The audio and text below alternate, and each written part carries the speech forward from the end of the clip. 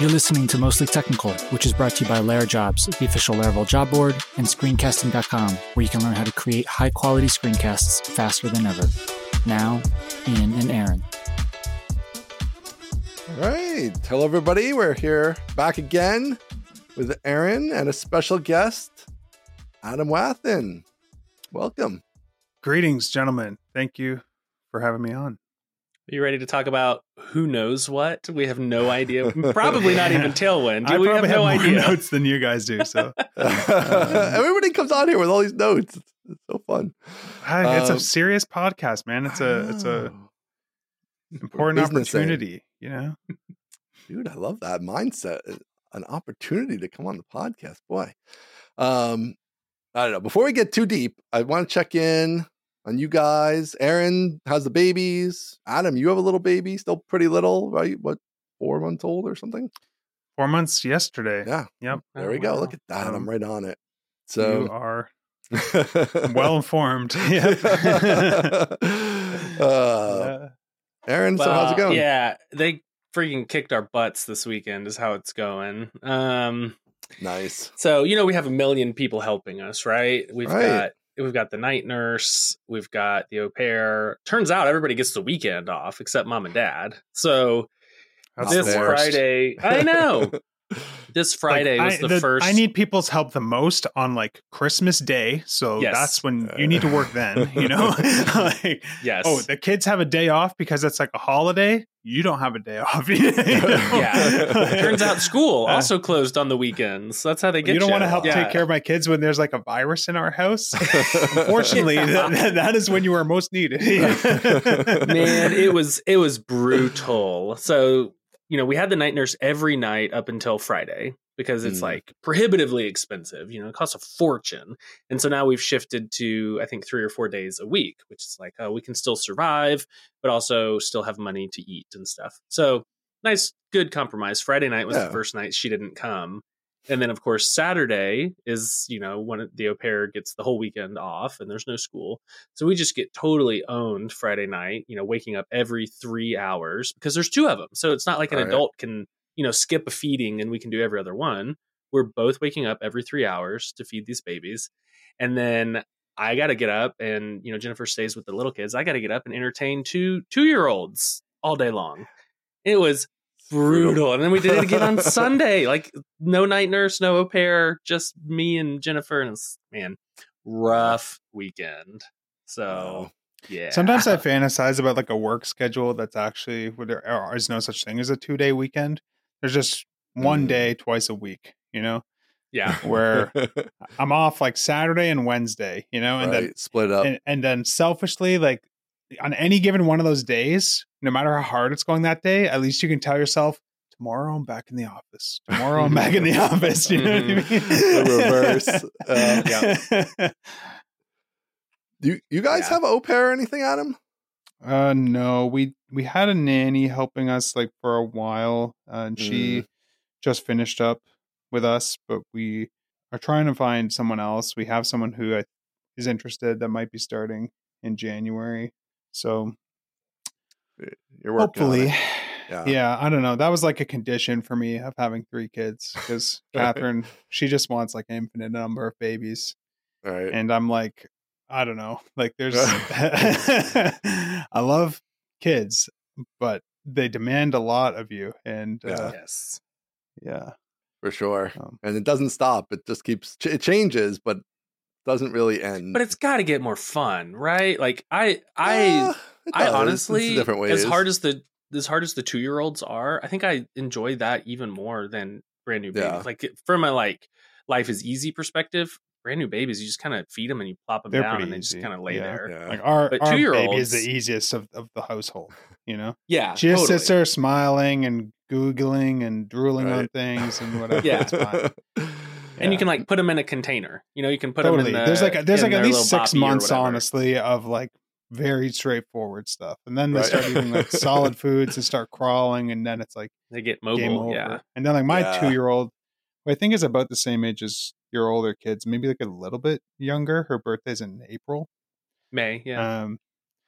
Yeah. So she's at like peak terror mode. Yes. Right. Totally unreasonable in everything. every way, but capable of even opening the baby gates that lock now. You know what I mean? Right. Like, It's a genius. Yeah. Unstoppable. Yeah, we've force. reached the strongly held opinions about inane things. Like our daughter now only wears her brother's pajamas, refuses to put on her own pajamas. And so she always has to wear, like, each of them is always wearing Simon's pajamas because That's she just funny. doesn't wear hers anymore. And it's like, okay, it doesn't matter. And so I'm not going to fight you, but it's like, why this? Yeah.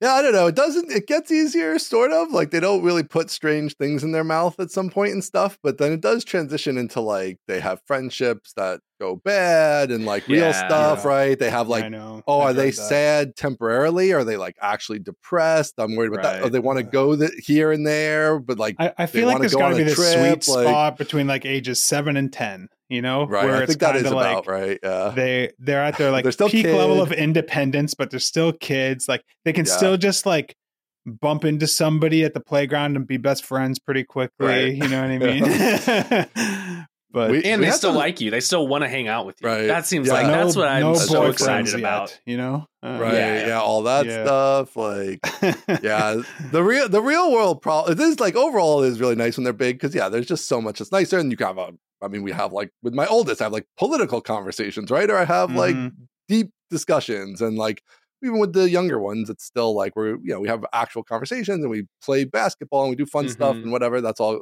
great.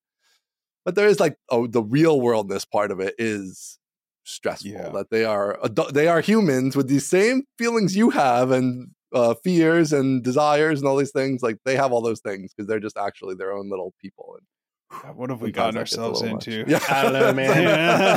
I just pounded at Celsius, and now I'm all amped up. But I don't know. I don't know if I have energy for that right now. Especially when you go over the 2 too, because we talked about this on the show before. With 3+, it's complicated. There's a lot going on. Everyone said, like, going from 2 to 3 was harder than going from 1 to 2, and I didn't really believe it. And I still can't tell if it's true, but, like, the thing that I sort of underestimated was that when you have 2, there was all these times when, like, you had to, like, solo parent, and that felt like a thing because it's like, I got to watch both these kids by myself. But now it's like, what felt like solo parenting before is, like, normal every day 24/7 now. That's just because normal. Like, someone's taking care of the baby. You know what I mean? Exactly. Exactly.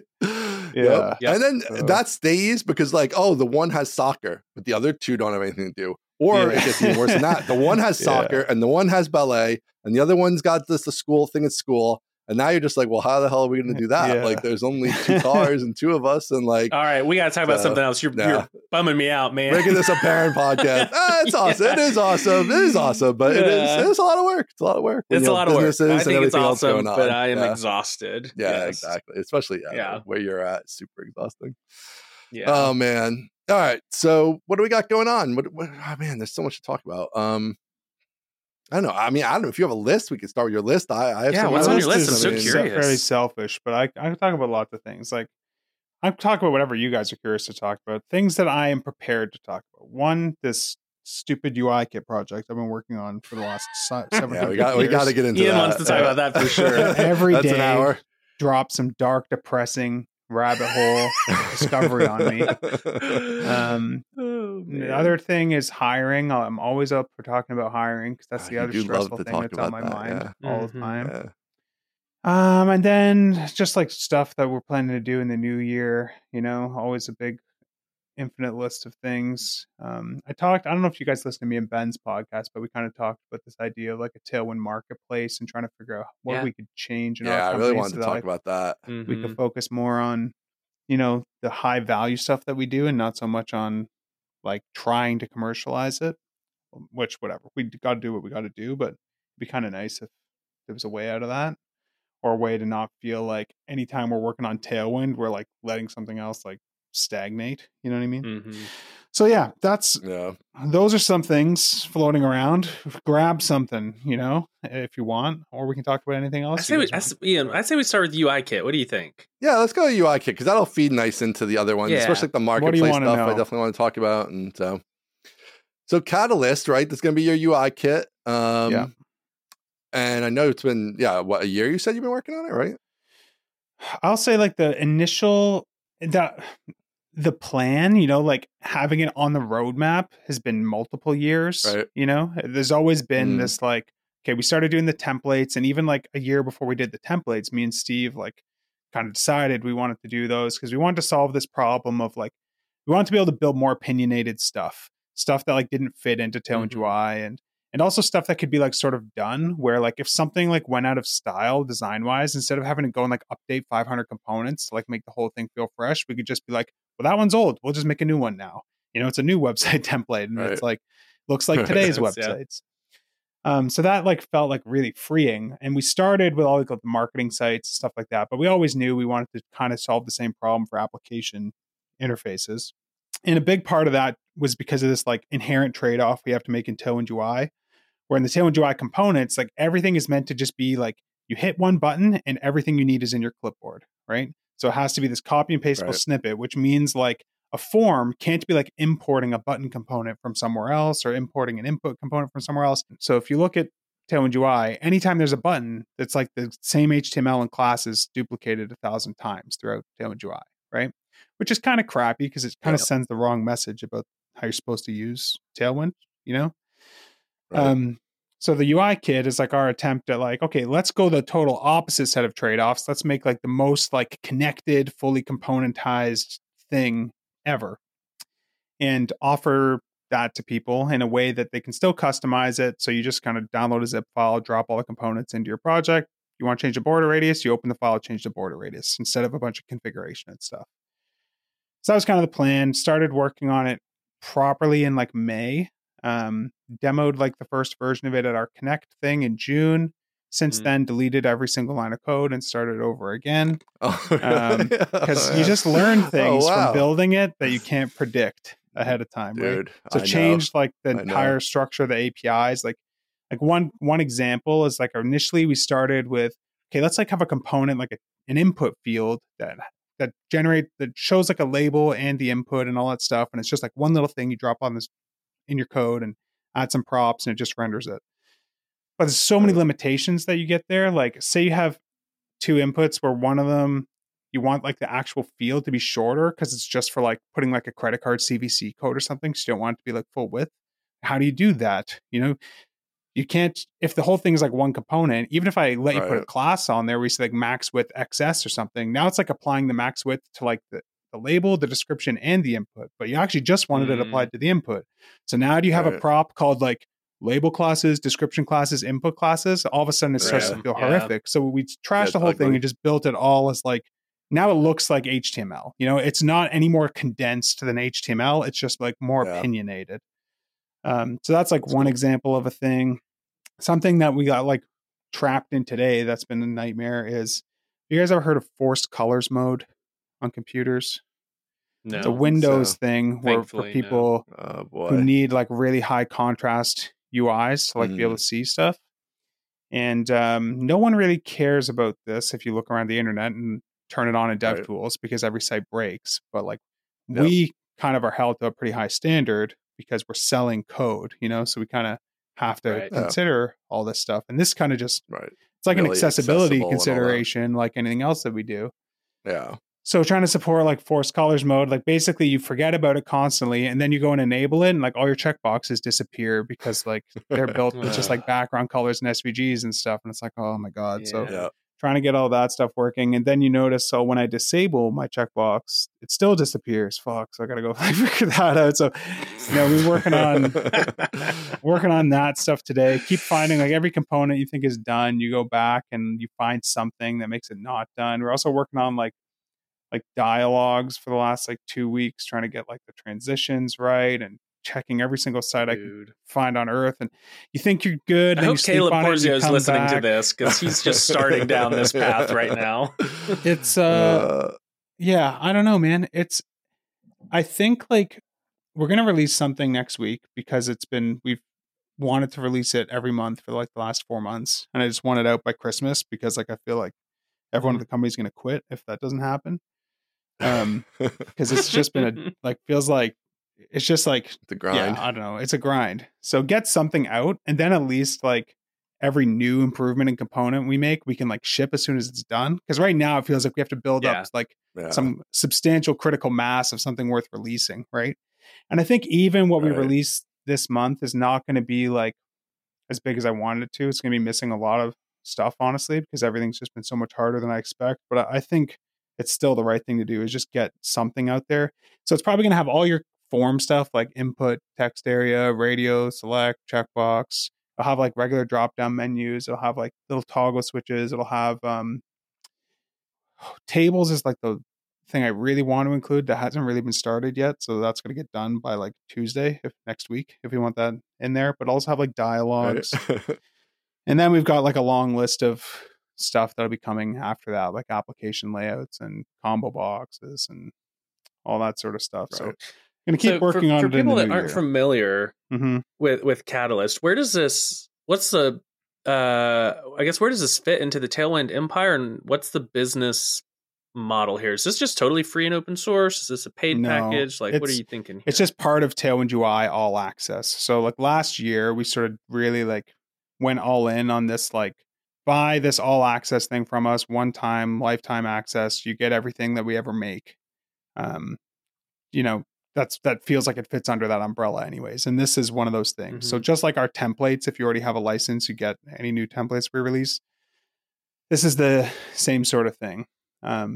So it's paid in the sense that like it's part of like paying for like the Tailwind premium sort of access package, right? You know, gotcha. We'll sell it individually too, but like no one buys the stuff from us individually. Everyone just buys the all access thing. Yeah, that makes sense. Well, I mean, this is a kind of an awesome thing to be adding, as like usually you buy these all access things and you get like one new little color scheme 2 years later or whatever. Like this is like a pretty humongous thing to add to what you're getting there. So that's pretty huge. Yeah, I mean, thankfully the business model seems to work in the sense that like business is like very flat and steady, you know, for years at this point, even though we have to find new customers every single month. So until that stops working, it feels like we'll just keep doing it that way. And if it ever stops working, I don't know, hopefully someone's built something better than Tailwind at that point anyways, so it won't matter. You won't care. You'll be having to hang it up. Yeah, just put a bullet in my head, you know, like put me up the pasture. Yeah, we don't have to go that far. You could just play guitar in your office. You could just log off. Yeah. We'll say that. Yeah, I mean, how do you feel about the like that since you guys conceived this, definitely, but even since you started building it, I feel like this landscape has changed a fair amount with other packages and everything like that. And like, I guess, how do you see that fitting in here? I mean, part of it to me is like my external take on it, at least, is like exactly like what you just said. All the stuff you just said is the stuff that people actually don't do in like these open source versions a lot. Like, maybe they're using Radix, so like the core is fine. Like the core has some core accessibility stuff and all that, but then like all this stuff that you have to do on top to actually truly make it really accessible or just work well in all these different scenarios, like that's the stuff then that next layer does. And so to me, it's like, well, I'm going to buy the Tailwind one because it's just somebody went insane thinking about every weird edge case. That's kind of the value prop in the large part. And obviously like it's always designed nice and everything, although I do think there's more competition in the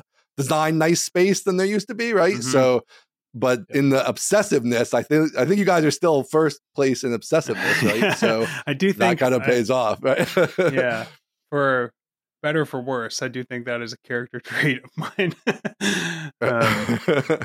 I think it's just us trying to do our take on it. You know, there's definitely a bunch of other ones out there. I think for the reasons you said, I think just like having that official stamp on it will be enough to have to drum up a bunch of people who are interested in checking it out and, you know, supporting the stuff that we do. Tie that in with like the whole like all access thing, I think pushes people over the, you know, whatever buy line, convinces them to buy, you know, usually. And you guys are like you're paid professionals working on it, right? Like it's not like somebody's side thing or something like that. Like this is part of your core offering and you're going to maintain it and improve it and all that stuff. Yeah. Like, and I don't think we need to like be the thing everyone uses or to dominate or anything. Right, of It course, just has to do well enough that we can like keep doing the things that we want to do. Which Yep. honestly, like if I could focus entirely on just Tailwind, I'd prefer to do that, you know? But Yep. at the same time, like building this thing, we've made so many improvements to Tailwind just from building this and noticing opportunities to improve it. And like, that's the other thing that's made this take longer, I think, is I've been trying to be disciplined about every time we actually like see something that's like, oh man, this would be easier if I just did this thing in Tailwind. Like I could either put that in this never ending list of to-dos, or I could just like stop, go over, like fix it in Tailwind or improve it in Tailwind, and then come back and start using it. So we're using all sorts of like classes and features of Tailwind that aren't released as part of Catalyst. So we have to release like a new version of Tailwind at the same time. Right. So like the classic one everyone has always wanted is like some utility to set width and height at the same time for like avatars and icons and stuff. Yeah. So now there's like size 4, size 5, you know. Finally. Or like something to target like child elements. We added like native thing for that too. The forced color stuff wasn't in there before, so now you've like, oh, I have to change the color of this in forced colors mode. Like I can do that, whereas you couldn't before. So stuff like that. So lots of improvements coming to Tailwind. That's kind of like the thing that scares me about working on just Tailwind on its own. It's like it's no longer extracted, you know? Right. So it's probably good that we build these things, but man, it is hard not to feel like you're letting something stagnate. And this year especially has felt like that because this has been a focus for so long now that like we really haven't like released anything since like before the summer, you know? And that's like not normal for us because this project has just been so hard. Yeah, when you get into these big software projects, they just take a long time and a lot of like mental energy from everybody in the team. And like, I mean, we've always had that here, Userscape, where it's like we have a few products, like obviously HelpSpot's the big one, but we have like the Lara Jobs job board, and we've had other little SaaSes, and it's like, or we do Laracon Online even. Like I would do Laracon Online, and like we kind of maintain HelpSpot and support customers. We do Laracon Online, and then it's like 3 months gone by, and I'm like, oh, we haven't shipped a new HelpSpot version. We didn't do anything with Lara Jobs at all. Like, you know, like it just goes by. And you're like, oh, months and months have gone by, and we didn't do anything on any of the other products because you just get in the zone on something. Do you feel like the world notices that, or do you think you just notice it? I think it's just me noticing for the most. I mean, occasionally it does. Like occasionally you miss something that's like, oh, that's kind of big or whatever. I mean, very occasionally, but I think the vast majority of the time it's just because everybody's busy with their own stuff. Everybody else is doing the exact same thing. Yeah. Everybody else has their head down on their stuff for 3 months at a time, and then they look up and they're like, "Oh wow, what's going on out here?" Yeah, nobody notices anything. That's kind of true to some degree. Yeah. So we're saving up all these releases for the end of the year. So there'll be like Catalyst, there'll be Tailwind 3.4, there'll be Headless UI 1.8 or whatever the hell it is, and then you should do that before Christmas? I feel like you should really wait till after. You think so? I don't know, because if something goes wrong or whatever, there's problems. Like, I don't know. It's just like if you were going to go wrong. What's going to go wrong with CSS? No way. I guess I know this is the genius of the Tailwind business model. It's just whatever. Nobody's It's not. Exactly. It's not like we're launching a SaaS or something. Right. If there's some Tailwind, no one's going to use it over that time for real stuff either. So. Yeah. Well, yeah, less so for Catalyst for sure. Even like the Tailwind, but it's like. Even if Tailwind itself had some regression, it's like whatever. You can just roll back to the previous one. Like, it's not like the end of the world. So, we'll have too big a deal. A couple days to react to things. Yeah, if something obvious is hugely broken. Yeah. And I feel like there's that magical week between Christmas and New Year's that this like Tailwind and Catalyst are all perfect for, where it's like, hey, I'm not really working. And I want to play around with some stuff. Let me play around with the new Tailwind and the new Catalyst. And I feel like that's a good way to capitalize on that little side project week. Yeah, exactly. And if people find bugs, they're not like angrily finding them, because it's just like, well, I'm just going to go eat that gingerbread house over there now, or whatever. Going to move on. Yeah.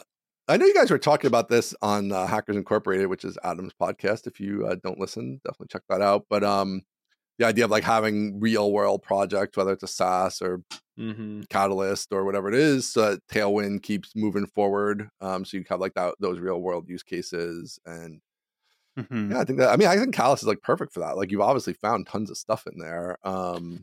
Yeah. More than if you were building a SaaS or something like that, I think, really, because like probably. you're just so down into every corner. Yeah, Components probably. you wouldn't necessarily need yourself, right? Like I'm not going to build this box whatever thing because I don't need it in my app, but you're going to build it for Catalyst because this is an expectation of that there's breadcrumbs or whatever UI component that you might not necessarily inherently use.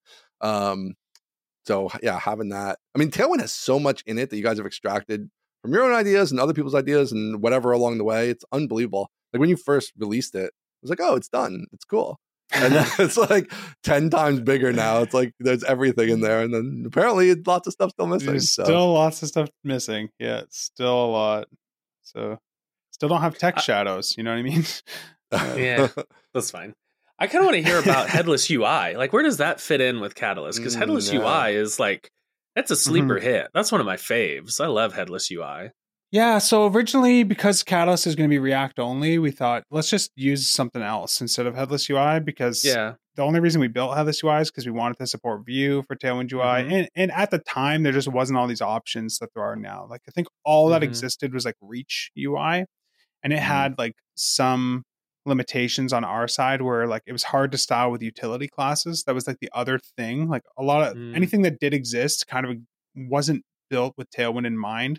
So like you could style things with custom CSS and stuff, but not by just like slapping utilities on things. And also Tailwind was missing features to like do things like arbitrary variants and stuff where I could like target a child element with this data attribute on it because we didn't have the sort of like just in time version that it became now.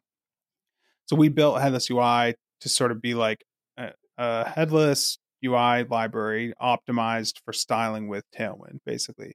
And we kind of built everything that we needed it to have for all the stuff we put in Tailwind UI. And that's always been like the driver of adding new stuff to it. I think if we had like a bigger team, we probably would have just like put more effort into building it out for the sake of building it out. But that just never happened because there's so much to do with just Tailwind itself. But yeah, so we're working on Catalyst thinking, okay, well, now there's like Radix, there's React Aria components, there's all these things out there. We should just like let that be someone else's problem because we got enough problems and build and yet using one of those. Yeah, so we started going down that road and all those libraries are all really well done. But what I was finding is that the Catalyst code was like more complicated than I wanted it to be, because we had like conveniences and opinions that we had about how we wanted Catalyst to work that wasn't just like automatically handled by the underlying libraries. Like we wanted to be able to do things like if you have a field set, you can put disabled on the field set and it'll disable all the elements inside of it, the way like a native HTML field set works. But a lot of these libraries like don't even have a field set component. So we have to build a field set.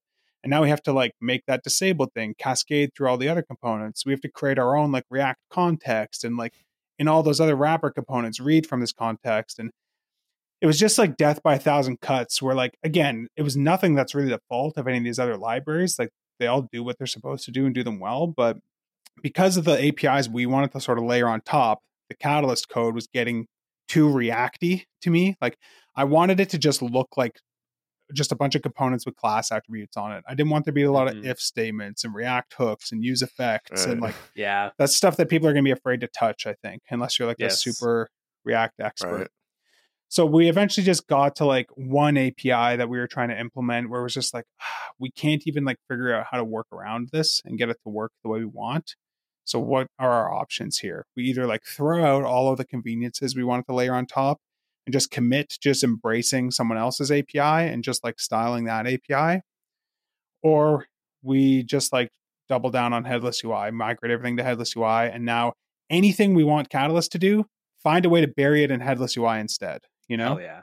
That's what I'm talking about. So that's what we have been doing. And it was a pretty scary decision, but it's actually worked out a lot better because I was always afraid of like, what message does it send to people if we're like not even using headless UI for our own things? And does that mean we should need to go and update all of Tailwind UI to use like something else? But then like, what about Vue? Because, you know, people are using the Vue version of Tailwind UI and there is no good Vue library that we can use or whatever. So it's actually worked out for the best because now I feel like we're actually continuing to improve and develop headless UI for like a good reason, not just out of Mhm. like obligation. You know what I mean? Yeah. Right. Yeah. So yeah, I'm actually really excited about it. It kind of like really reinvigorated my passion for that project because I kind of like took for granted like the advantages of controlling the whole stack there. Like Yep. now, Right. like Catalyst is just being built in this mono repo where we have like a fork of headless UI in there and Catalyst just next to each other. And it's like, oh, Yeah. headless UI needs to do something. Just open the headless UI file and edit it, and it works right away. It's not like we need to publish a Amazing. new version of headless Yep. UI or anything. So Yep. instead of like having to be like, okay, well, you know what we should do? I guess we'll open an RFC on Radix or React Aria or Yeah. whatever and try Wait to for convince 3 them that this is a months. good Brutal. idea. And then, you No know, way. and whatever, that's like not their problem or fault, you know? But if Right. we can just like, hey, Robin, can you just like make this work? 5 minutes later, it works, you know? Awesome. Right. Yeah. So yeah, so I'm excited about that. I think we'll do like a redesign the website and stuff too. But yeah, so there'll be a new release coming out of that, which will have like all these form components. So now headless UI will have like a text input and a regular checkbox Yep. and button and all Yep. that stuff, Yep. purely Yep. just so you can like get all the IDs and ARIA described bys and all that stuff automatically. So Yeah. that'll be cool. We also added like the dialogue, or sorry, the drop down positioning stuff. So classic, Yeah. like, Float UI or whatever it was. So that's Yeah. built in now. I kind of was stubborn about that originally because I thought, okay, it's headless UI. It has no opinions about styling. If you want something to be Yeah. like anchored, like install the library that does that, wrap the headless UI component with that, and just wire it up. But it's actually like a pain in the ass to do. Yeah. So we're just like going Yes, all in yes. on like, you know, Agreed. maximum Simplicity there. convenience, Yeah, you yeah, know, yeah, like yeah, for sure. especially So Especially with as you're stuff like building that. Like out, I was just gonna say, like with a drop down, like I only ever want the drop down dropping part near the drop down input part. Like you know what I mean? Like it's not even like it's just like that's you just how it always should want be. that. Like Yeah. right, I always want that. Nobody yeah. doesn't And if want you like that. Wants it to resize the open up over window, you there. want it to like flip Right. to the other side. So that Right, there's like room nobody for it. wants it to show in the far right corner when you click a thing that looks in the drop down. Yeah, right? and you can still So, do yeah. that. Like we built it in a way Right. that's backwards compatible. You have to opt into it with like one little prop. So Yeah, so if you no want big to do deal. it, you can. Yeah. Yeah. so as you're building out headless UI features and stuff for Catalyst, that's all React. Is the Vue version staying up to date? Is Robin just doing both at the same time when he does it? Not right now, but Not we right now. will get them to parity. Right now, like we're changing it so aggressively and rapidly, and every 5 seconds that it's like doing it in two places would just be silly. Yeah. But once it's like stable, then we'll definitely get them to parity. We'll probably do a release for the React one first, just because I don't think we'll have time to update the Vue one before next week. But we will go back and like port all that stuff over for sure. So that'll be cool. Speaking of like your employees working on this stuff and everything, I know like 3 or 4 months ago, just you and me talked, and you were looking at hiring people. Like, did you end up hiring anybody, or have you just the core team's been working on this? Like I spent a lot of time drafting job postings and thinking about what roles we needed and stuff like that. And I felt like it was stressing me out even more because it was like a big distraction from this Catalyst stuff. Yeah. So I just decided like forget about everything until this Catalyst stuff is done. Because even trying to bring people on now, they wouldn't make it move Throw any them in faster, the middle, you know? Yeah. So we're going to do a bunch of hiring in January, I think. Like, I think I want to hire probably 3 people before the summer. Wow. So, yeah. Right That is now, we literally have 2.5 employees right now. Like 2 full-time, 1 part-time operations guy. And then there's like me, Steve, and Jonathan, you know. Oh, wow. I guess But that's so funny because you're going to have this whole thing done and then you're going to add 3 people, but it's going to be built. Not that it's done, but you know what I mean. But there's so much more to do. Core. You know? So always more to do. Wow. Yeah. I really thought y'all were bigger. So just Robin, Jordan, and Peter? Yep. That's it. It's whole team. Y'all are doing a lot. Yeah, it's crazy. Yeah. We were bigger, but 2 guys left in the summer. And like we've always hired so slowly that like there is like inevitable like employee churn, you know, as people just want to do new things in life. And most companies are like, it's like people are coming in and out on this like kind of normal pace. So like stays stable. But for us, like we only hired our first people like 2.5 years ago, you know? So this is like the first customer to churn, you know? If you think about it that way. And no one's been like brought in like on the other side. So yeah. yeah. That's really So, funny. yeah, we When gotta you're hire in small, the it's new just year. hard. It always just takes. I mean, we had a person leave in whatever, well, it was last year, and it took like 6 months to replace them because like when you're small, it's like making time to like do the job description, do the search, and interview everybody, and you have all the stuff you're working on, and it's like, well, I know, just getting into that's going to take. Then nothing's going to literally get done for 2 months while I go down that road. It's so brutal, dude. Yeah. I could.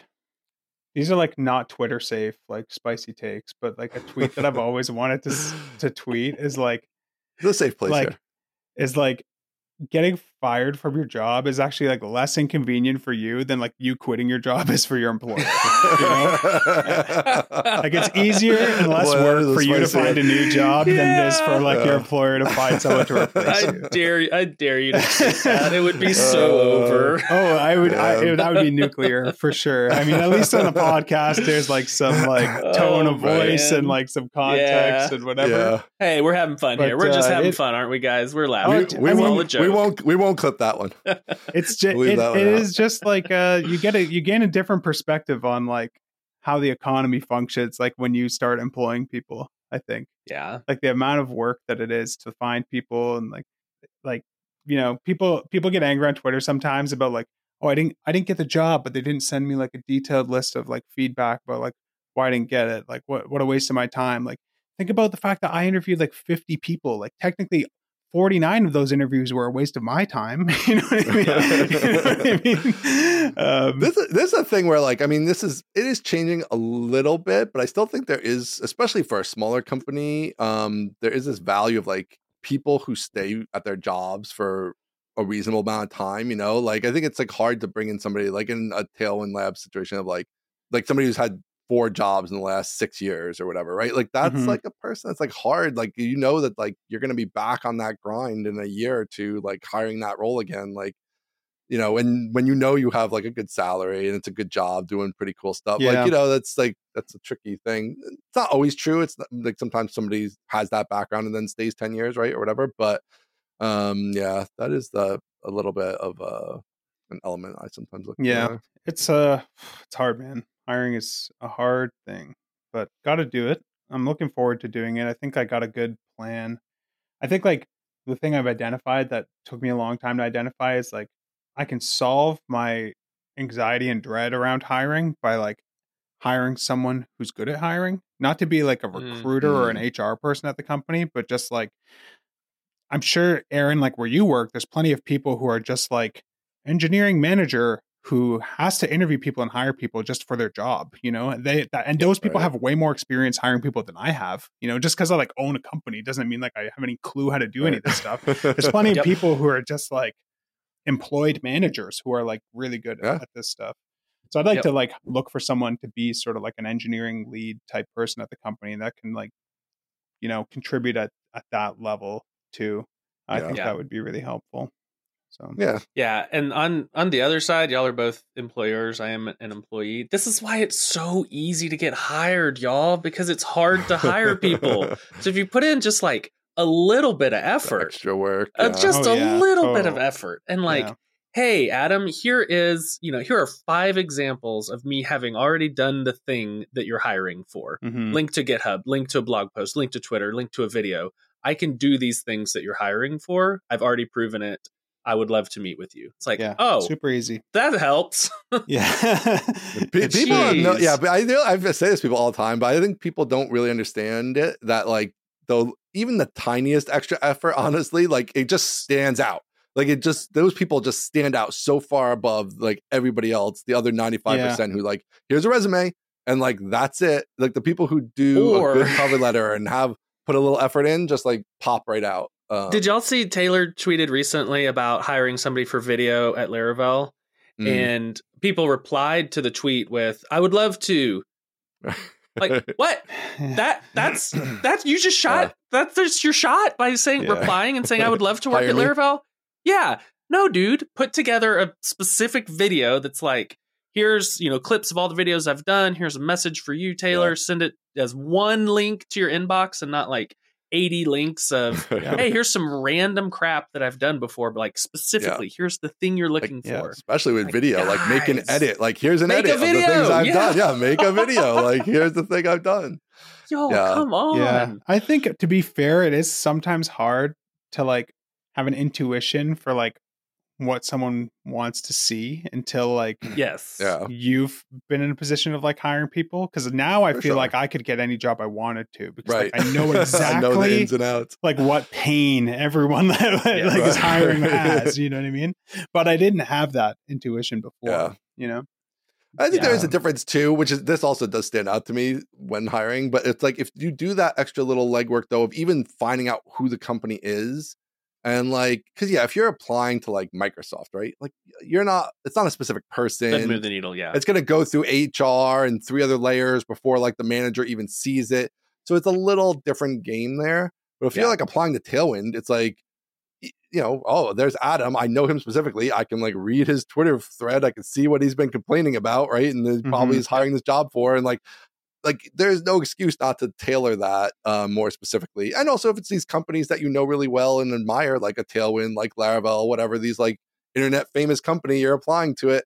Like, you got to put in that extra effort there. Didn't Robin do something awesome when he applied forever ago?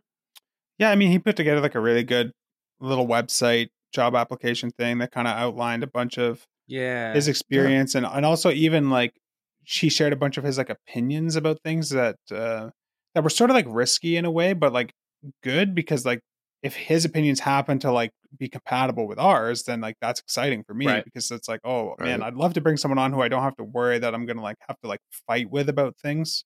You know what I mean? But yeah, he put together like a good page with a bunch of stuff, and he'd already been like really active in our community Discord, answering questions for people. And then like when we did the interview process, we did like the thing that like I've always done that I've actually really liked how it's worked out is we do like a pair programming interview, but we pick like a problem that neither of us have any idea how to do. So it's not like this, I'm waiting to see if you do what I think you should do. Right. So for me and Robin, it was like, okay, let's see if we can build like an SVG charting library, and let's do it in Svelte. Like neither of us have ever used Svelte or ever built a charting library. Oh, wow. So it's just crazy. Like, let's just try and learn it together. And he was like probably the person that stood out the most when we were interviewing, that just I never felt like I was waiting for them to like understand something that I had just understood. You know, it was just like we were like programming at the same pace and like understood exactly what to do next at the same time. So it just felt like really fun and productive. It never felt like I was like having to try and get someone to like, register like what this bug was or whatever. Right. So that was really cool. good. That's a cool process. Yeah. Yeah. Now you can just sit there pair chat GBTing like Svelte and SVG and Svelte. Yeah. And have it produce it. It's true. Yeah. But yeah, so hiring. Gonna do some of that in the new year. I think the role I'm thinking is like engineering lead, because I feel like too small to have like a director of engineering. You don't have a lot of people to direct, really. Yeah. But someone who can help me out there, that's like just like a really formalize some stuff too, maybe like like someone who like is happy to like be responsible for like mentorship and coaching and that sort of stuff. Like that stuff stresses me out. I'm not really good at that stuff. No. So I'd like to have someone help with that, and who can help with hiring, and it's just like really technically talented too. It sounds like a lot of things, but I think there's people out there that are like They're that. out there, yeah. I think you if I find one, like so some like engineering manager from Heroku or something that's like wishes they got to like write more code, I think that's like the pitch for a lot of these people. Like you kind of took this management track because actually you are good at that, but now you're just doing administrative stuff all day. And here that would be like 10% of your day, and you'd still be doing a lot of work. And we need to hire like another designer, I think. But I think I really want to find like a technical designer this time, someone who can like design and code. And that seems like a big advantage. Like a Hugo over at Tuple. I mean, obviously, someone to sort of like bridge the gap between pure design and pure implementation. Because I feel like I play that role the most here now, and I don't trust even my own like skill set there, and then probably just like another person just to be an engineer on the team, especially since like we're going to be maintaining headless UI like pretty hardcore going forward. Yeah, there'll be a bunch of stuff there, I'm sure, over the next 6 months with. Yeah. Between that and Catalyst, Yeah. It's tricky to know like what to look for in people, but I think like for us, like both Robin and Jordan, they can just like switch between working on Tailwind or working on headless UI or working on whatever, you know? So that's I wild. think there's people like that out there, and I'd rather hire like just a bunch of people who can cover for each other than have like a headless UI team and a Tailwind CSS team, because then you miss all these opportunities that sit in like the intersection of like the two projects when you actually know how they both work, right? And your guys' stuff is it cuts across each other a lot, so it's not like totally nuts because they're like totally different products and have nothing to do with each other. It's not like you have to be like good at like there. CSS animations and like database query optimization. Right. You know, it's I think of like our company as like the back end of the front end is like all we do is like we write like we write node code to generate stuff you use to build UIs basically. So you kind of have to know what you're doing and you have to be performance minded and stuff like that. But yeah, because Tailwind is basically a JavaScript project at this point, right? You spit out CSS. It's a JavaScript program, you know, like yeah. At one point, you guys were going to rewrite it in Rust or something. Did that ever happen or not happen? We rewrote part of it in Rust, so that's going to get released in the beginning of the year with like not the next version, because it was going to be the next version, but now we're doing this sort of interim release to add all the features that we needed for Catalyst. But basically, the main thing we did is we took like the part of Tailwind that looks at all of your files and tries to find all the class names, and we rewrote that in Rust, because the only way to make that fast in JavaScript was a giant regular expression. It's actually multiple regular expressions that run after each other. I love that. And it's horrific. Like if you need to add like, a situation that's currently unsolved is we added this child selector variant. So now like you can do like asterisk, underline, and that'll underline any child elements.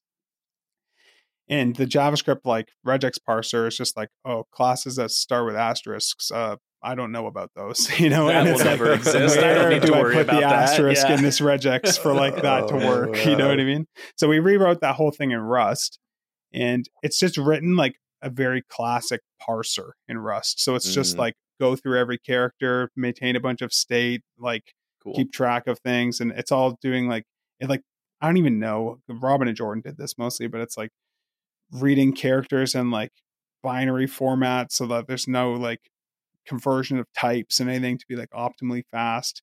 So the code is like very readable compared to the regular expression, but it's still like a billion times faster. And if you write the exact same code in JavaScript, it's like brutally slow. The other nice thing about Rust is that like it is actually multi-threaded, and this is like a perfectly parallelizable task where it's like, okay, let's just like read all the classes on every thread on your computer. You know what I mean? So that's like way faster, which is cool. And it also some real programming stuff there. Yeah. The other thing it does is, you know how in Tailwind right now you have to like specify the paths to like all your templates. So in Rust, we're able to write an algorithm that just like looks through your whole project and finds anything that might be a template. And we're able to do that in Rust faster than we can look up those files, like with you specifying them by hand in JavaScript. Really? So that's awesome. Yeah. And Robin had to write a bunch of crazy stuff. We had to come up with some like heuristics, and we had to like make sure we're not wasting time looking at like bitmap files and JPEG files and stuff. Make sure we're not looking in like get ignored files. Because you can still opt into that stuff, but like by default, we're trying to like look in sensible places. So now, So do you ignore vendor and node modules and stuff like that by default? Yeah. But if you have like a library you pulled in that has Tailwind classes in their templates, you'll be able to like tell it about that. And I even would like to find a way to make those like almost like auto discoverable, like the way the stuff in Laravel works. Or maybe like if you publish a UI library that uses Tailwind, maybe there's like a file that you put in the root that kind of just says, this is where my templates are. And then we can like look at your package.json file and be like, okay, you've got 7 dependencies installed. I'm going to go look at those dependencies at node modules and see like just those 7 folders instead of like the 10 million folders that are in node modules. And then we can see, do any of these notify us about templates? And so, this is what I mean. There's like lots of work to do. That's cool. But that's like the vision really for Tailwind. I just want to be as simple as possible, because right now it's like JavaScript configuration file, there's plugins, there's things you do in CSS, there's all this configuration you have to do. There's like at Tailwind stuff. What the hell does that mean? You know? Right. So like Tailwind 3.5, which might be Tailwind 4, depends on what happens. My dream is like you install Tailwind with NPM. You don't even have to use like PostCSS or anything. As long as like, basically I'm going to like make PRs to every popular framework to like auto detect the presence of Tailwind and configure it for you. Don't have to specify your paths. And then in your CSS file, you'll just do at import Tailwind CSS at the top. And that's like saying use Tailwind in my project. And my dream is also that all configuration will happen in CSS. So if you want to override the colors, you just like override some CSS variables in your CSS file instead of like doing it in JavaScript. Or if you want to, even if you want to tell Tailwind about some paths to look for templates, I want to come up with like a CSS syntax for that too. Because like the fact that it's in JavaScript is like, I don't know, it's fine, but it's weird in some situations. Like in the Rails world, everyone uses our like standalone CLI, which is like, we bundle Node into like an executable. So they don't even have a Node modules folder or a package.json file or anything, but they've got this like tailwind.config.js file for some reason, and, you know? Whereas if I could just like, if all you're doing is like specifying like a font, custom font you want to use and like putting all some brand colors in, like why can't that just be in your CSS file, you know? Yeah. And if we can, their JavaScript story is so wonky over there. Yeah, it is. Yeah. The more stuff we can put in CSS, the more like freedom we have with like doing more stuff in Rust too, because now it's like a file format that we can just do whatever we want with. We don't, when it's in JavaScript, we have to be able to like execute that JavaScript file, you know, which that's hard in Rust. And I don't know how much Rust stuff will actually even do, but I don't know. It just kind of feels simpler. I see Tailwind in my head now as more like Sass than it is like Bootstrap, you know? It's like a tool for processing your CSS. So kind of just thinking about it that way helps clarify like where some things should be, how some things should work. Anyways. I like it. I definitely hate when I have like just one random Tailwind class somewhere, just like I'm outputting it in some PHP code somewhere for some crazy reason. And it's like, well, now I have to like remember, like inevitably, like it doesn't working. Oh, I didn't add like my event listeners like folder to the Tailwind config. Yes, I gotta like go in there. Yeah, exactly. Right. So I'm definitely looking forward to that. All right, let's do some businessy stuff. So I know on the other podcast you were talking about, and we've talked about this in the past, having a marketplace. Give us your rundown of the idea of a marketplace. I got some thoughts there myself, but like, what's the idea behind a Tailwind marketplace? What's that mean? Okay, two motivations. So one is like right now our business model kind of like puts us in competition with like people who love building stuff with Tailwind often, which is like unfortunate. You know, I wish there was like more alignment there. So if there's people out there like making awesome Tailwind templates, it's kind of like there's not a lot of incentive for me to like help offer them distribution or tweet about how cool this is or whatever. Cause it's like in the back of my mind, I'm like, am I telling someone to buy this instead of like buy something from us? Like that's silly, you know? Yeah. But at the same time, it's like, well, that sucks because if I want to build a big community, I should be able to like spotlight some of the stuff people are doing. Embrace everybody. Yeah. And we do that with anything that isn't competitive generally, right? Like if someone builds an awesome site with Tailwind, like, you know, the Shopify homepage comes out built with Tailwind, like Shopify. I'm all over like promoting that. Yeah. So I'd like to be able to do that with basically everything. I also kind of feel like it'd be interesting if we could incentivize the community to build stuff, just to see what that would do to the community. Does that attract like more designers and stuff like that into the community that aren't really there right now? Like Tailwind, to some people has this reputation of like it's a CSS framework for backend developers who like don't know CSS or whatever, right? And I'd rather it be like something that people who are really good at design embrace to build really cool stuff too. Like that is common, you know? Yeah. But you see like ecosystems like Framer, where there's just like people building Framer templates and stuff because Framer has like a theme store where you can publish that stuff and people make a little bit of money doing that and everybody kind of wins, which is cool. So the idea of the marketplace is like, can we spin up like a page on the Tailwind CSS site that showcases like our templates and stuff, but also showcases like templates from like trusted partners where we've kind of like vetted their code enough to be able to feel like anything this person makes is going to be like pretty solid. And probably just set it up where, there's some like percentage split between the sale so that like we don't have to feel like it's necessarily competitive. So that was like my main motivation, is just like setting something up that like makes me feel like I can promote stuff other people are doing without it just being like objectively stupid to do, because I want to do it, but I want to feel good I don't want to feel like I'm shooting myself in the foot by doing it. Right. And then like the other side of it is like, if that could actually work and take off in any way, like the big side of that is like a theme forest or something, right? As like an example of like this sort of thing being a thing that works. But there's also plenty of examples, I think, of it not really working. But if it did work a little bit even, it'd be nice to just feel like there's new design stuff coming out while we're focused on like the Tailwind CSS stuff and the open source stuff, instead of having to be like, put all that stuff on hold while we do some Tailwind stuff for 6 months and then do some UI stuff. And that's really felt like more stressful this year because of how long this Catalyst project has taken. Like historically, it's been like 2 months working on a Tailwind release, 2 months working on a template, 2 months working on a Tailwind release, 2 months working on a template. And that pace has felt fine, but this year has just felt too slow. But I don't know. I'm curious what you guys think, because I'm still pretty skeptical that it would actually work well enough to even be a drop in the barrel compared to like how well our stuff actually does. Yeah. I mean, that was my concern. So I think you could tweet about cool stuff and that would have zero impact on your revenue.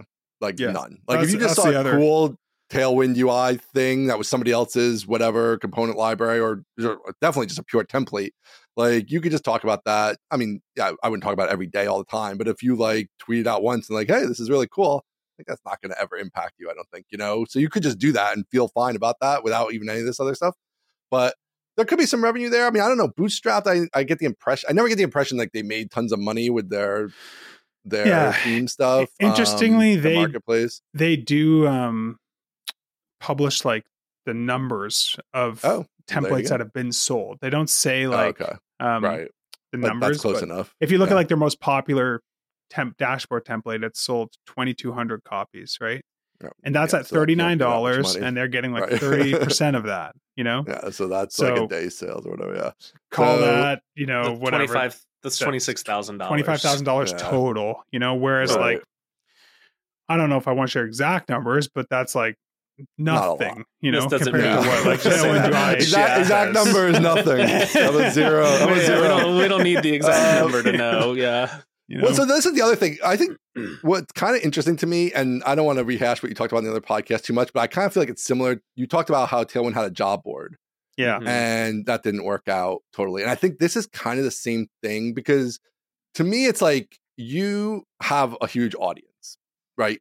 And you could have sold a bunch of jobs, I think. But the thing is, the thing you'd have to do to accomplish that, and I feel like that's the same trade-off here, is like, if you just wanted to turn the Tailwind Twitter feed into like jobs all the time and marketplace stuff all the time, and you wanted to turn the newsletter into that, and you want to change the website, and instead of having 2 links to components that go to Tailwind UI that you guys get all the profit from, instead it goes to like the job board or the marketplace. Like you could have like super pushed these things. So the same thing with the marketplace, and probably sell a reasonable amount, but I don't think it'll sell nearly as much as you do Tailwind UI. So like that's like where it gets to be a weird trade-off. Like, are you going to start? I don't think you're going to steal money from Tailwind UI because of the other designers. I think it's because if you have to give up real estate on your SEO empire, which is kind of how the whole thing runs, for these other initiatives, like that's a bad trade-off is kind of the issue. Yeah, I agree.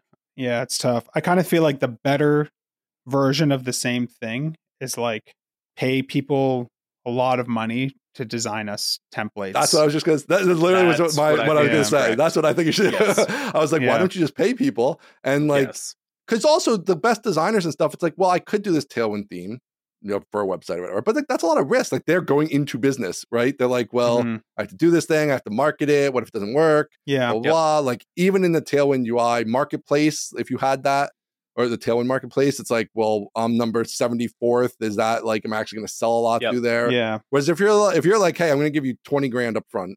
And then, and I'm going to give you some percentage. I mean, you could do either. The percentage is complicated because of the all access thing. But I was going to say, Well, even if you look at this Bootstrap template, the most popular one, back of the napkin math, the person selling it made 60 grand, you know? right. That's to be the most popular template on the Right. Bootstrap theme Right. store. Like I could just pay people 50 grand guaranteed, you know? Right. And that's like less than we've probably spent on every template. For sure. Right. Internally. Yeah. You know? Well, and that's the other thing too. But I mean, I think there is this sort of in between. I think the easiest way is definitely like you just pay people for themes, you add them to the all access, boom, you have this huge library of themes over the next couple of years. Great. Mm-hmm. I think you could do a marketplace like thing even, but it was more curated and it's more like that is where you could have people earn a percentage where it's like, I'm going to give you 20 and you're going to earn a percentage because this marketplace is like a special place. It's like it's not internally done, it's externally done. Maybe they're only getting like 20% or 30% because they're getting like a bunch of money up front. But it's like, if you did want to have another place that was more like a quasi community place, but still with your oversight, curation. What's the difference for that? You mean just because it's like it's not as heavily emphasized on the Tailwind CSS docs? Yeah, maybe it lets you go more in different directions, maybe a little bit. But yeah, I mean, I think ultimately just putting them in all access is fine too. I mean, it does give a place for people to buy more stuff from you, right? That's not in all access. Like maybe you have certain, different types of themes or more themes that people can just buy in addition to the all access. I don't know. Maybe that doesn't make any sense with the concept of all access. I don't know. But yeah, it's hard. I wish the jobs thing had worked out. To me, the jobs thing felt like the better secondary revenue stream because it felt like that's very clearly totally separate. It's not like template related at all. It's selling to businesses. It still saddens me that like it wasn't the low hanging fruit that I kind of hoped. Yeah, it would be. There was definitely a disconnect there in terms of like, I think you explained it perfectly. The person you talked to explained it perfectly on your other podcast. That basically they're like, we don't have any Tailwind jobs, and you're like, but you have React developers and they're doing Tailwind stuff, and you're like, oh yeah, I guess so. Yeah, you're nobody right. thinks about it that way, so you'd have to like really market the hell out of it. It's. I don't think it would be. It's still not going to be anywhere near Tailwind UI. I think for it to work, we'd have to build like UIjobs.com or something, and now it's like, okay, well now this isn't really taking advantage of like and I still don't think you'd have the revenue you have now. Like I still think it's like the time hassle trade-off of like might as well just make another fucking marketing site template, exactly. Like, yes, exactly. Yeah. I think the ticket is you pay designers to make new ones and do them as like almost as like collabs where you kind of like get Nike the designer drops a collab. Yeah, exactly. Yeah, that's how I've thought about it in the past. Like you'd probably give us a design, or like a famous design, whatever famous designers are out go there, in there, like work with them, clean up some, things to make it fit better into the Tailwind spacing scale or whatever. Maybe we kind of interpolate some of the breakpoints that you didn't give us, and the front end person on our team kind of who's just like the machine that can like rip through these like Figma designs and turn them into like bulletproof Tailwind templates goes and does that. And I think there are maybe two other things. I agree entirely about the marketplace. Like I don't think it's going to cannibalize y'all's stuff. I think it's just going to be a quagmire of time and attention, and that in the end may cannibalize some of your stuff. Mm-hmm. But I think having other designers do it sounds great. Having designers do it for potentially specific tools or platforms sounds really great. So if there's, I don't know what the biggest in the world, Shopify, I don't know if you could do a Shopify or a WordPress or something theme where you can be like, oh, you like Tailwind and you happen to use WordPress for whatever reason. Great. Tailwind, the Tailwind Labs team has one of those. I think that's potentially new and interesting that you could do. And then honestly, I think one complementary and not competitive thing that you could do is become a destination for people taking their Figma and turning it into Tailwind. Like acquire Jason Beggs and just like, if you have a budget and you have a Figma design and you want Tailwind done by the Tailwind team, we do that. Yeah, it's $30,000 or $20,000 or whatever. But we do that. And then Jason goes and he does it, and then y'all massage it and give it back, and everybody's happy. I think feel like that's another thing. I think the real like opportunity out there that I just like I'm too fucking old for is the really good like AI driven Tailwind design generator thing that like where I just like, I put Steve in front of a computer for like 6 weeks, just like swiping on like good design, bad design, good design, bad design, until like all the GPUs know what good design is. You know what I mean? Yeah.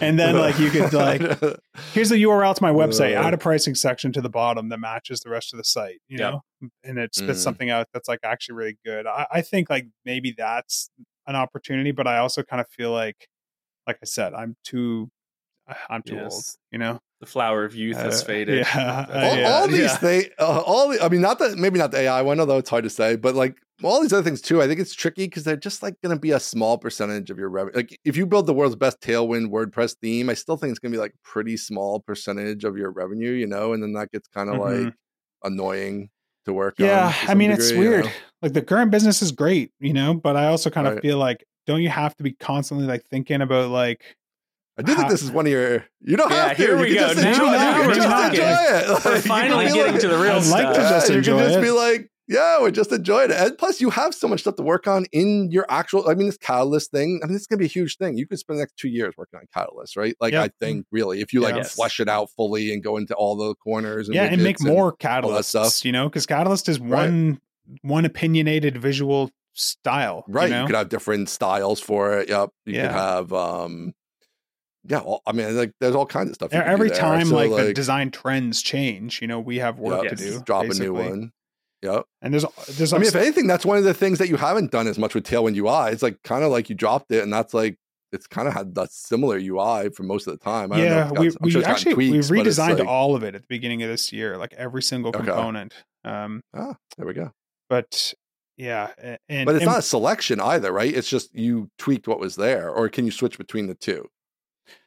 So if you go to like tailwindui.com and go to like the hero sections, for example. Yeah.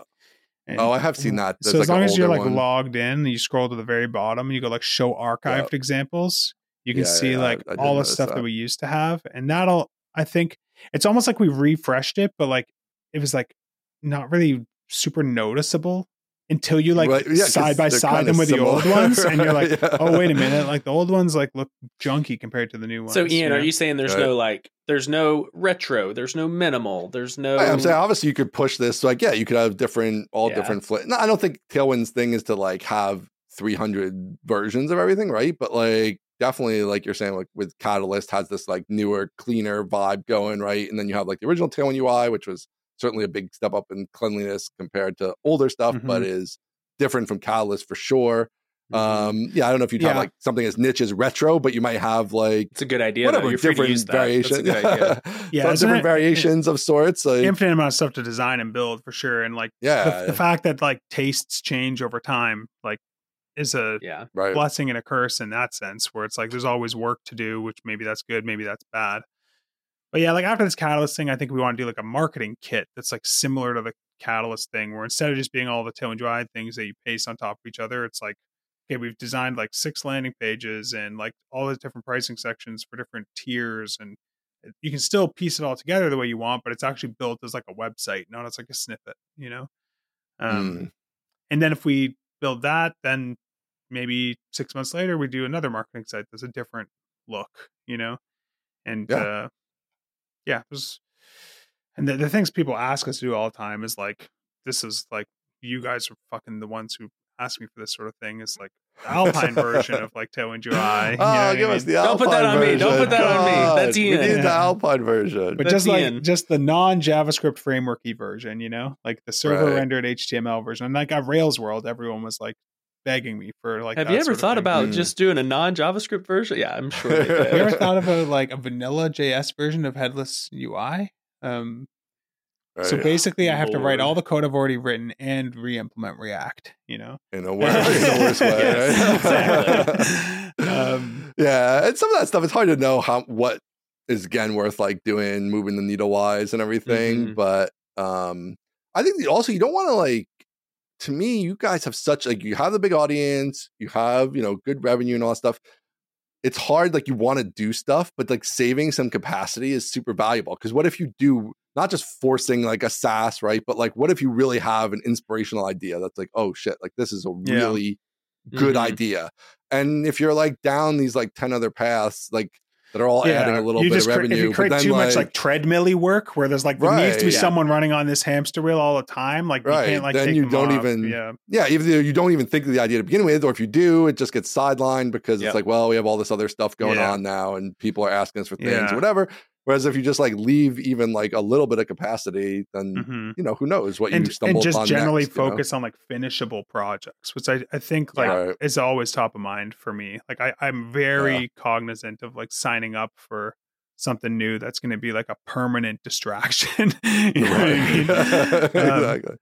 Like a SaaS. Yeah, exactly. Like, yeah. I mean, your guys' stuff is so nice like that way because I mean, obviously it's ongoing maintenance, but it's also ultimately like on your own time frame too. It's not imposed on you because the database server is down, for instance, or things like that that I've been dealing with where it's like, oh, well, I'm just going to be up all night with this database, babying it through because that's what has to happen. Right. Which I think obviously you guys could definitely have that kind of idea that like this needs to be SaaS and let's do it.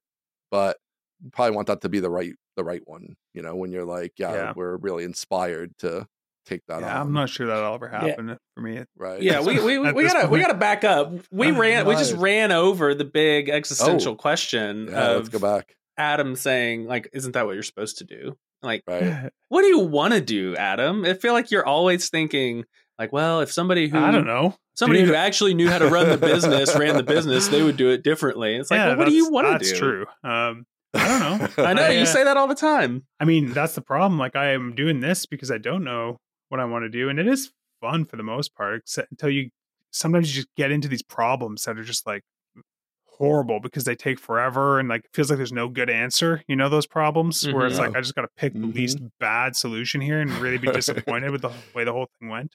That's how like some of the hard things in Catalyst have felt. But when I get to like jump off that and work on like a new Tailwind feature that I can build in like 2 days, it's like, yes, this is fun. I like working on that stuff. But I don't know, like I could just stop doing all of it, but that's like really boring, and I don't have anything to replace that. Then the opposite that with either problem. Then you're super so bored. I'd rather all the time. do this that than sucks. be bored because as much as it sounds fun to just like play Fortnite with Taylor all day, which I do plenty of anyways, you do start to feel like a hollow shell of a human being. I would think so, yeah.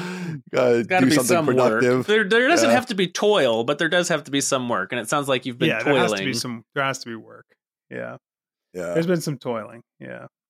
But on this new like business expansion stuff, do you want to do any of it? I think so. Convincing. I'm telling myself that like I think things will be actually even more fun here if I can get like the right people in place to like even help me be more inspired with like the stuff that we can do and have more fun people to like work on stuff with and offload more of the stuff that like stresses me out. Like I've done a good job at some of that stuff, and like I sometimes have to like take a step back and like acknowledge it and even notice it. But like for the longest time, like so much administrative stressful stuff was my problem, and now like that Peter is like my favorite human being in the world because he handles like all of it and he does it amazing. Like he's awesome, crushes all our customer support stuff. He's like, we just yesterday got or when was it, Friday? Yeah, Friday. Days go by fast. I finally got like our Tailwind registered trademark stuff approved. Because that takes like years, So we like put that in and like it got rejected initially because like the trademark office thought there was another trademark that was too similar. And the lawyer was like, well, you can try and appeal it, but I give it like a 1 in 10 chance that you like get anything out of it. So Peter just like fucking sat down and was just like, I'm going to put together the most like compelling case like you've ever seen for why like these don't like overlap at all. Even to the point where like the day before the lawyer had to send it in, she like emailed, oh, there's this like piece of evidence that like we're missing that we need. And Peter got the email at like 1 a.m, his phone buzzed and he's like out of bed on his computer, like getting like the evidence, you know what I mean? Just like, man, awesome. Imagine being that good at anything. And that's awesome. But then on Friday, we heard back like 3 days after we submitted the appeal. They're like, oh yeah, you're right. This is fine. That's my bad, dog. You got it. Wow. I would have thought 3 years. Like 3 days. Well, you know what happened? Crazy. You know what happened? Somebody got it at the office and said, "I ain't reading all that." Like, approved. That must be all right. Yeah. So like, I mean, that's I was just going to say, go ahead. Go ahead, Adam. I was just saying that's an example of the sort of thing that like it's easy to take for granted that I barely had to be involved in at all. You know, I spent like 45 minutes total in the last like couple weeks, like answering some questions for Peter, or like, okay, when was like the first time you guys used this word or whatever, you know, and digging through some things. But he like put the whole thing together. And I mean, ChatGPT did a lot of the work too, admittedly. But yeah, that's the thing I think you can't take for granted either. Is like Peter is part-time or whatever, and also does the customer support, which like I have a full-time support person, and for like, you know, less than 1,000 customers, and you have who knows how many bajillion customers, and it's like a part-time guy who can do the support. You know, not a lot of support. That's the other thing that scares me with the SaaS. You know, like you need the support. People need help. But yeah, I don't know. Oh man, I had another idea, but I don't know. I still haven't really answered questions. I still want to find out what makes Adam happy. So it sounds like I don't know. And that's interesting that you said working on like the super gnarly problems is toilsome to you, because I feel like that would be right up your alley. Like working on these super like tricky APIs and finding the way through. And I wonder if some of those things are, but some of them are just impossible. Pressure. Some of them are literally like can't be solved. And it's just like with Catalyst, I'm finding myself very much in like, you can't build a website mode. Websites can't be built. You know, I don't know how any of the current websites on the internet exist, because like they're all broken. Every single one of them is broken. Right. Like here's like a classic one. Okay, you open a dialogue, right? The ARIA guidelines basically say when you open a dialogue, the first focusable element in that dialogue is supposed to be immediately focused, right? So say you have a dialogue that pops up, like adding a new customer to your CRM, and there's like a first name field. So you've seen this on the web for sure, where you open that dialogue, that field is like focused right away, and you can start typing. Lovely. Yeah. Try doing that on your phone and focusing it right away. The fucking software keyboard pops up, the dialogue moves into the wrong spot. Now the input's covered up by the software keyboard, and the animation it's all janky and screwed up. So it's like, okay, well, what do we do about that? You know, can this even be solved? Let me go check a bunch of other sites. Oh, they're all fucked too. Am I going to be content with that though? You know, like, can I ship that? So there's a lot of things that are just like settling for horrible stuff. And our solution to that was like, we're just not going to focus the first focusable element on the screen on mobile, because first of all, like focusing anything other than an input on mobile is like not even a thing. There's no such thing as like focusing a button on mobile, unless you've got a keyboard connected, right? Because like all you can do is press the button. You can't like tab to it with your thumb. You can't just like lick it to like almost tap it or whatever. So inputs are the only thing that can be like focused anyways. So we just don't focus the first element, but that's like a big headless That's a pretty UI good solution. change. That's a great solution. Or like there was some, and we do solve things, you know, but they're not like today. I spent my whole day working on something that was not on my list of things to do today, because we just hit it and we were like, oh, I thought that was done, but it's not done. And that was bad, right? Yeah. That's a bad feeling. Yeah. The I wonder, feelings are like new CSS feature. Oh, I think there's a cool way we could do something with this at Tailwind. Yeah. Let's like work on this for like 3 days and crack it and build the API, and it goes in really smoothly, and then people can start playing with it. Those are like the funnest things. Like you need to be a little bit hard, and I feel like the thing there is like not necessarily the type of work, but the timeline and the external pressures to have the thing done. Like if Catalyst was out and you came across this focus thing and you're like, I wonder what an elegant solution for that on mobile would be. Oh, I could just not do it. You could crank that out in, 6 hours a day, half a day, whatever. That seems like more fun. Yeah. But the fact that Catalyst has been going for so long and you come across yet another problem and you're like, I feel like that is the bigger It's like the thing. death like march kind of side burned of it, out. for sure. Yeah, you burned out on Catalyst. Yeah. But that's why like I just want to get it out next week. Right. Even if it like doesn't have all the things I wanted, because then after that, like I can spend 2 weeks on something and release it. 2 weeks on something and release it. 2 weeks on something and release it. So that feels like you'd be happy there. I will be a lot happier in that mode. That's something too, where long term, I don't know if you're ready for this yet, but like how you were saying before about like on the more on the open source side, like I think in general you kind of prefer the open source side, and then also like sharing other people's stuff. Like if they were separate, if they were actually separate, and you were the head of Tailwind CSS open source, like you would just share all the cool stuff, and you wouldn't be thinking about anything else, because like you're like, I built this cool thing, and I'm sharing all the cool stuff, right?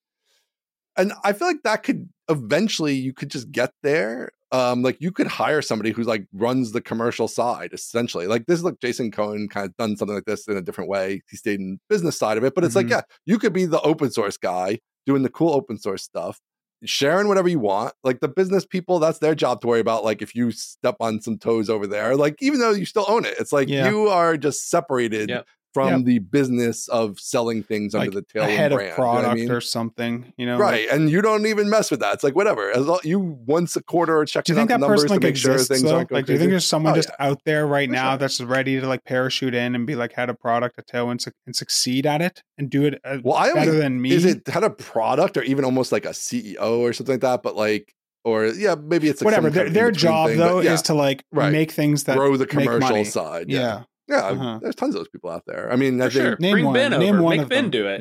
Name one. I mean, I'm not in those circles, but I feel like they're definitely. I mean, this is how every VC company works. Like they they plant a CEO in there after they do the investment or whatever. Like that's very common. Or the founder eventually leaves and they get a CEO. Like this is all very common. It's not common in our circles. Like you do hit a lot of things that aren't as common in like the bootstrap founder circles because of like your guys' scale in multiple ways. Doesn't it seem harder at a smaller company? I'm sure I'm just making excuses here, but to me, it's like I can understand how like T-Mobile can replace their COO with a different COO. You know what I mean? Right. And how that's like I went to like business management school, so I'm good at this job. You know, I don't know. I don't think so. I think that people have like if you find somebody who say like has 2 successful exits from companies that they did a great job running them from being, single digit millions to 100 million or whatever. Like those people are out there. I mean, obviously you need to find somebody Jason you Cohen jive one? with and I all don't those think you things. could get him, but Jason Cohen could come in and run the commercial side, right? Yeah, he would be. He would be capable of it, right? But what would he do? Like, could he not? How would the right new templates get built? The thing I suspect, and I'm totally speculating, but the thing that I always think about in my business, if I had somebody from the outside come in and run it, is they're going to see all kinds of cool stuff that I don't see because like I'm thinking exactly like that. Like, what's the new template? Or how do I build the custom fields in the new version of HelpSpot, right? Or like I'm down here in the weeds. They're like not even programmers, right? They're like, what do we do to like increase revenue given that we have this big audience and we have these assets and this thing going on, right? And then, that logically we should have this other line of business or we should do something. Yeah, we should have $100,000 enterprise contracts. We should have enterprise. I was thinking about a template. Yeah. Not that always works. And then of course there's trade-offs. Like, especially if you're doing it yourself, it's like, well, you're going to hire that person needs other people. Like now you're getting into like, do you want to cut into your revenue and you guys run a very nice, profitable business and like, obviously everything you could just run it the way it is and do nothing and be totally fine. So, that gets into like your desires and motivations and what you want to do there. But I definitely think it's possible to find those people. What does Jonathan do? Helps me with anything that he can help me with that I need help with. So for the last forever, he's just been like building stuff in Catalyst, running into hard problems, letting me know that he's running into these hard problems and working on them with me. He does like one-on-ones with people on the team. Before like Peter took on a bunch of stuff, he was helping out with support. He kind of came on as like human life raft. Right. You know? I remember that. Yeah. So he's totally happy to just help wherever there's help to be needed. You know? Helped. Yeah. I wonder. I wonder if he had more of a focus on the commercial side and you had more of a focus on the open source side. Does that make any sense at all? I don't know what he wants. In some ways, yes, but then I feel like the biggest risk of that, at least if the commercial stuff is the same format that it is now, is like Tailwind improves best when like the people building the templates also have the power to improve Tailwind. I think if you have like templates or whatever, and then like Tailwind CSS, it's like ivory or academic improvements to Tailwind happening instead of like size 5. We need fucking size 5. Okay. Right. Build size 5, and honestly, like this is what the company was like for the longest time. Like when we had the 2 guys that were designing and building the templates, they just had a bit of a different attitude than me around it. Like their threshold for like, just like finding some way to get Tailwind to do the thing they need to do was way higher than mine. Right. So they would just make it work, and I would be like, I want to make this easy, in Tailwind. So I don't know that it's mutually exclusive though, right? If somebody is in charge of the commercial side and they hire, 5 designers and you build out a bunch of templates and you sell a bunch, preclude you from making templates when you feel like it, but that also releases the pressure a little bit from you having to do it. Mm-hmm. And it also doesn't eliminate the possibility that they build the 90% template and then you come in and you're like, hey, this all sucks. Let me go change Tailwind real quick and make this part better. Yeah. Like you could still get maybe the benefit if you're trying to come in at the end and make it all. Yeah. And maybe like the Adam's thing that the standard. business guy does is actually like, they're the one out there, like making the deals with the external designers who are designing things and whatever. Yeah. And I think that's something that like even Peter would be really good at here, just Right. sourcing people, kind of pitching them on what the deal would be and kind of steering that along and whatever, and working with like a developer here to build stuff out. Like, I think that is like a delegatable commercial side of things. For sure. Yeah, that feels like a playbook even. Like I like having, I like having repeatable things that I can do, and that feels like a pretty good playbook where you say, all right, go find a designer, do a template. Here's our contract, here's our money, here's what we expect out of them. Then we'll release it and get a big splash. They'll do a co-promo and then we'll move on to the next one. That feels fun. I feel like that's the same if you wanted to spin up a services side where we take your pristine designs and turn them into pristine HTML, CSS with Tailwind. So that's a playbook too. That may may even be super high ticket playbook. Yeah, that's a good example of something where like you need like a machine builder, to do that that type of work. Right. Someone who can, put together the right people to do very like high leverage sort of puppet master work, Yeah. And it is a very different kind of business though, right? Because there's no scale in consulting. Like you have massive scale with what you sell now. And it's true. The scale, like it's 1-to-1 with the number of hours you have to commit to it, right? So you have to have more people to make more money. And this is all one of these things like Tailwind could sell all kinds of stuff. That's like how I feel about DHH. You're very DHH-ness. Like DHH could come out with a toaster. Lots of people would buy a toaster. They'd be like, DHH. Ian would say the toaster doesn't work. Toaster. You shouldn't sell the toaster. I'd say this toaster sucks. Why is there only one slot? Why is everybody starting to sell toasters? Why do you only pay for it once? Like no one wants to buy a toaster that's not a subscription. So Ian's like, I've been selling toasters for years. Nobody buys toasters in their own house. They want cloud toasters. They go to Starbucks, they get the toast. They don't do toast in their house anymore. Come on, where have you been? 3 initials, DHH, and we're off the rails. There you go. But you got to decide what you want to do. That's what I do think. Like my A plan, if I was you, I'd be like, hey, I'm okay with how things are, and it's awesome. I am generally like okay with that, right? And that's like, I like to just parallelize things a bit more. I'd like to be able to feel like we could get a few more things done a little bit faster and be a little bit less bottlenecked. But that's kind of it. Otherwise, I'm like pretty content with the whole setup. Doesn't need to be a whole different so don't business. do any of this then. Yeah, just don't hire do a any few of more this. people, take some stuff off your plate, play guitar, play Fortnite, and do the stuff you want to do. But keep that capacity. That capacity could be very valuable.